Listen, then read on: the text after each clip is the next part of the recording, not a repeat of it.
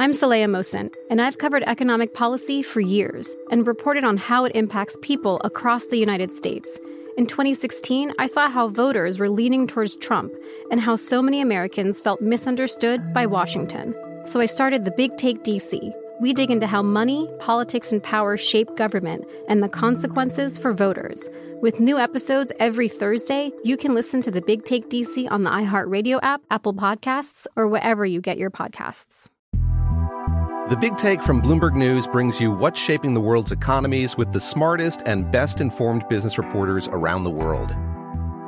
We cover the stories behind what's moving money and markets, and help you understand what's happening, what it means, and why it matters every afternoon. I'm Sarah Holder. I'm Saleha Mohsin. And I'm David Gura. Listen to The Big Take on the iHeartRadio app, Apple Podcasts, or wherever you get your podcasts.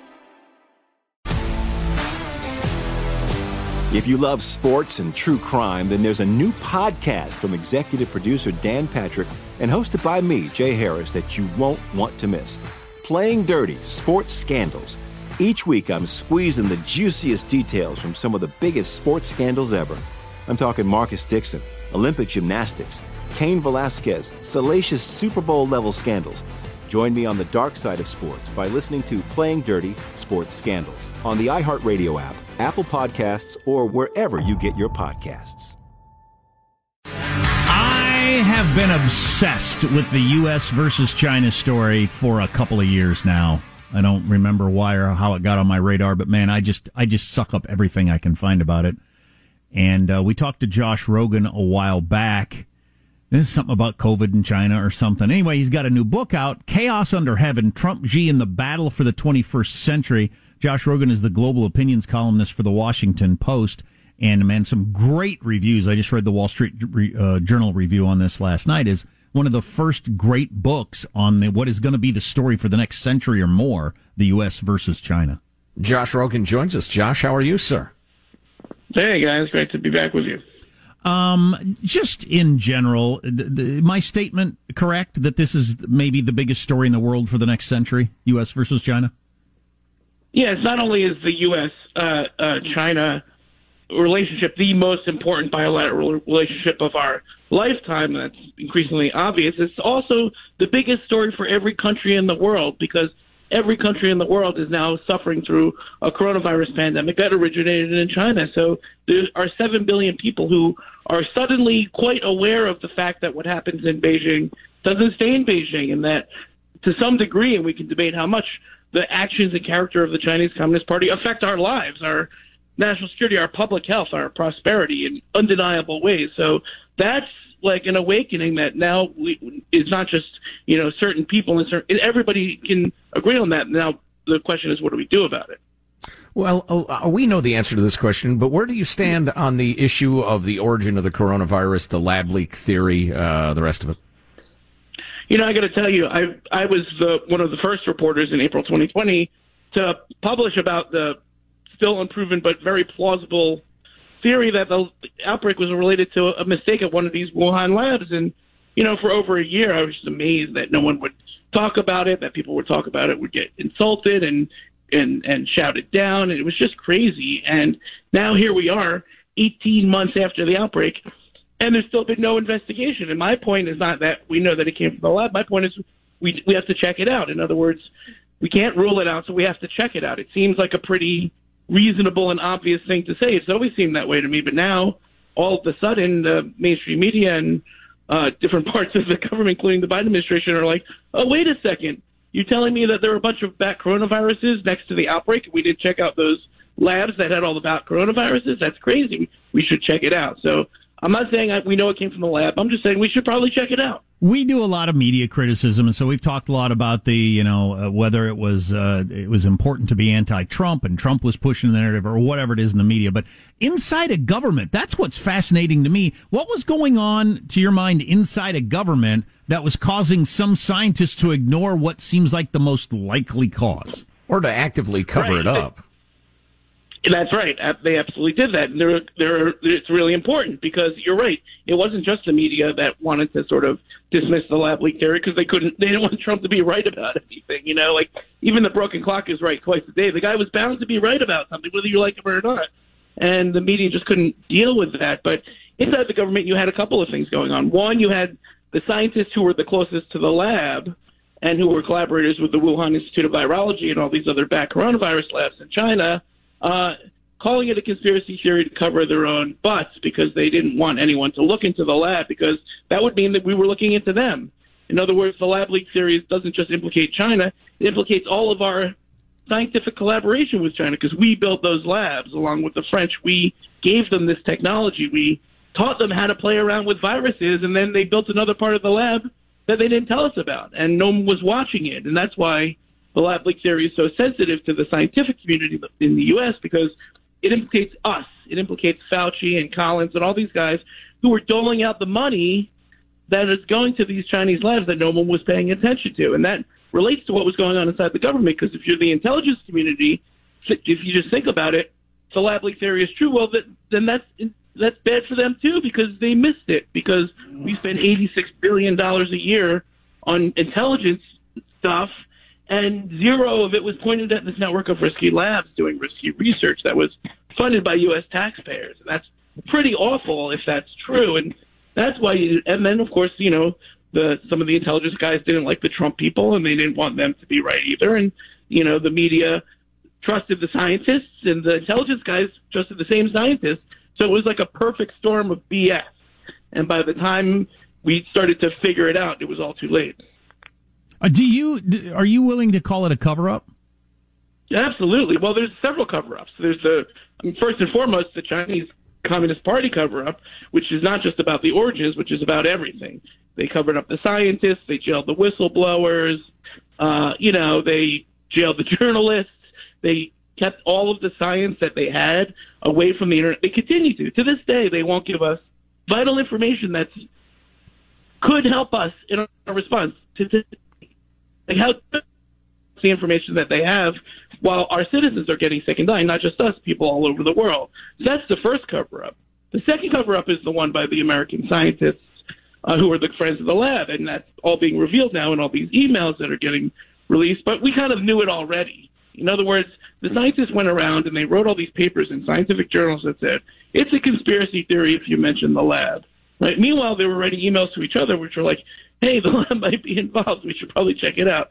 So they were telling us one thing and telling themselves a completely different thing. That's the nature of the deception. That's another cover-up right there. You know what I mean? So there's two cover-ups. Right. What is it about the nature of communist systems that gives us a Chernobyl, that gives us an outbreak of the coronavirus?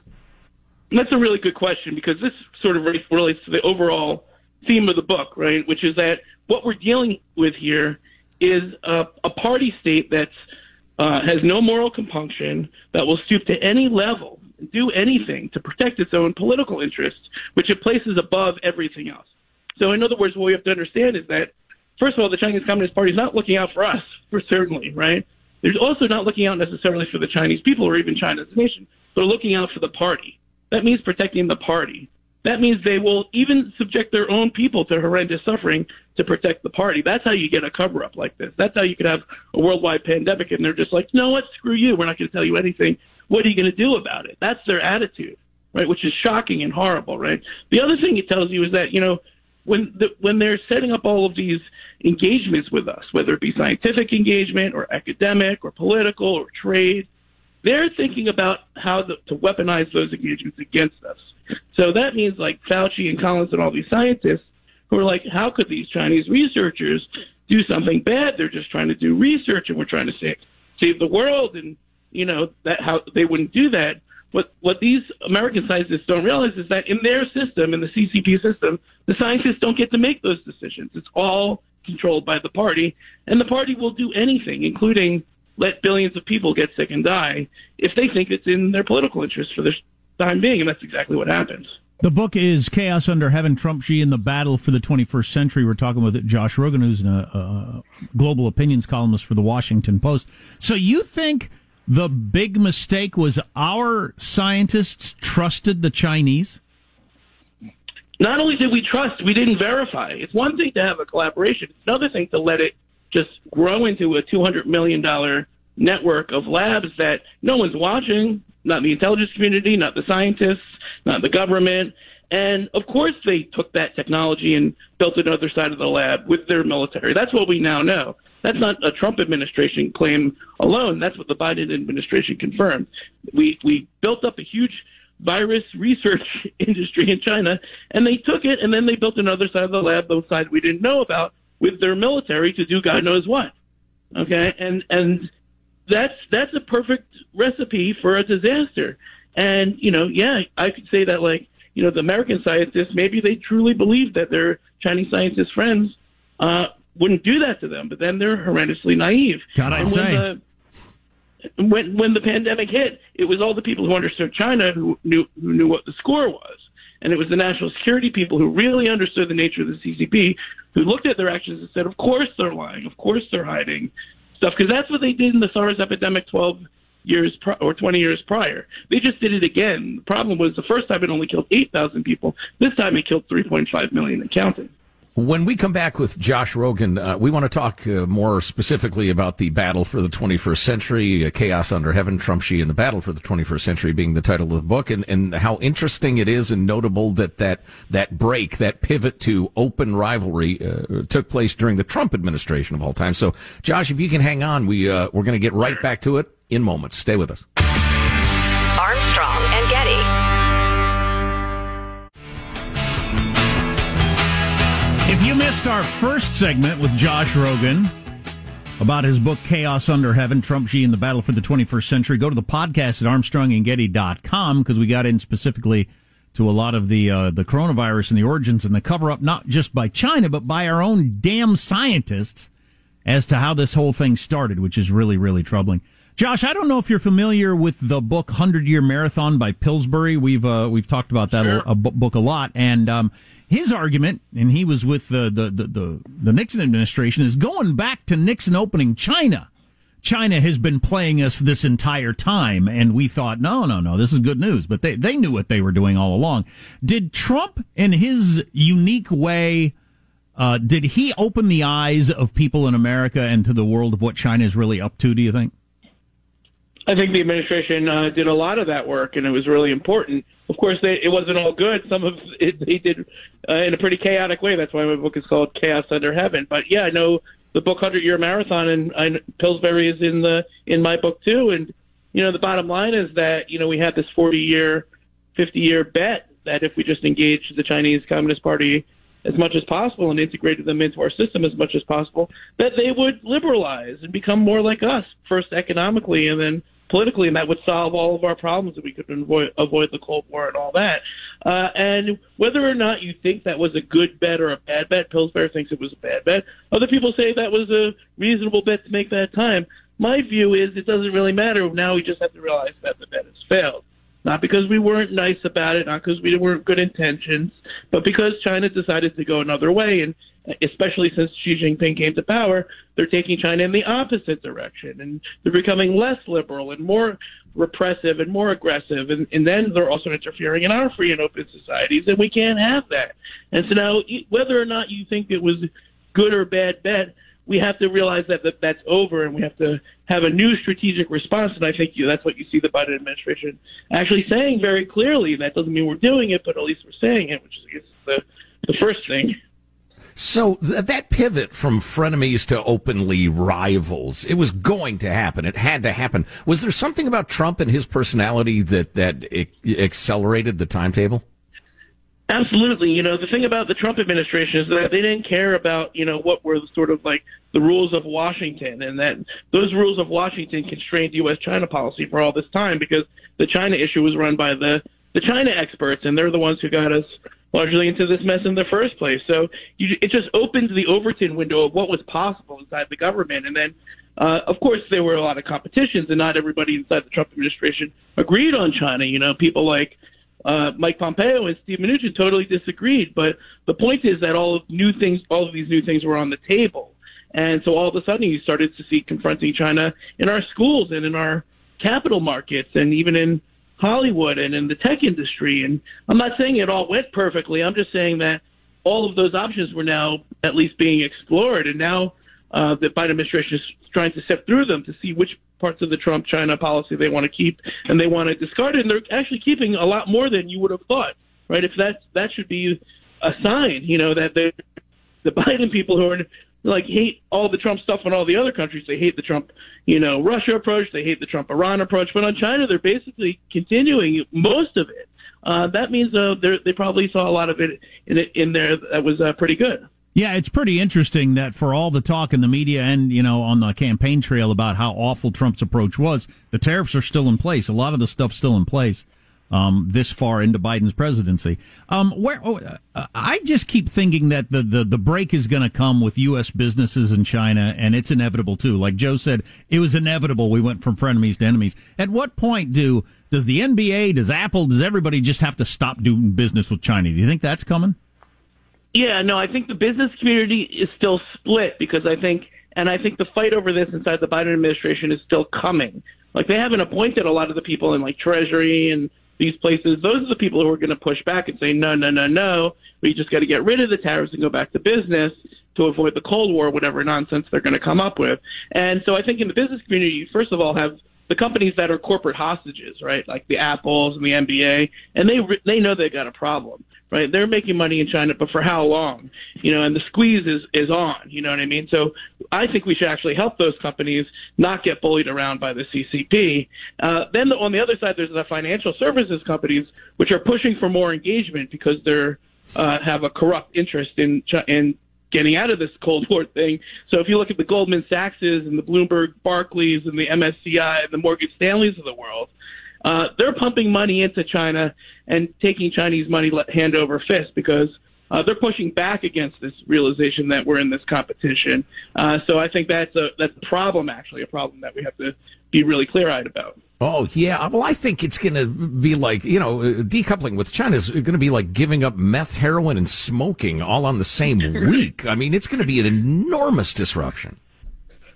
Yeah, and, you have so many American elites on both sides of the aisle who are thoroughly compromised, who are corrupted, who are making money on both ends and have an interest in telling us that their national security threat is fake and that it's all just, Mike Pompeo, Donald Trump, Cold War nonsense. But, to them, I would say, well, then you have to accuse the Biden administration of being part of that, too, because they're saying that the threat is real. They're saying that we have to have some limited decoupling, not total decoupling, but some limited decoupling to protect ourselves so that, the next time the Chinese Communist Party gets mad about a tweet, the entire NBA doesn't suffer, or the next time that there's a pandemic, that they don't have all the masks in the world that they hang over our heads to tell us to shut up about the origin of the coronavirus, which is exactly what happened. Josh, I want to jam in one more question. Your book is Chaos Under Heaven, Trump, Xi, and the Battle for the 21st Century. This is short.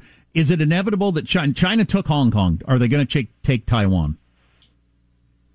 We have 20 inevitable, seconds.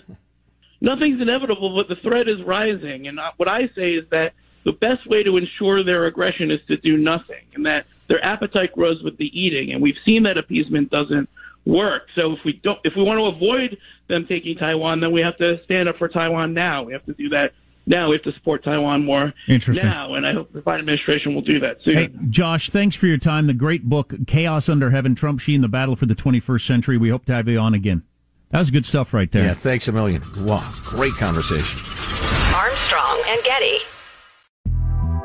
The Big Take from Bloomberg News brings you what's shaping the world's economies with the smartest and best-informed business reporters around the world.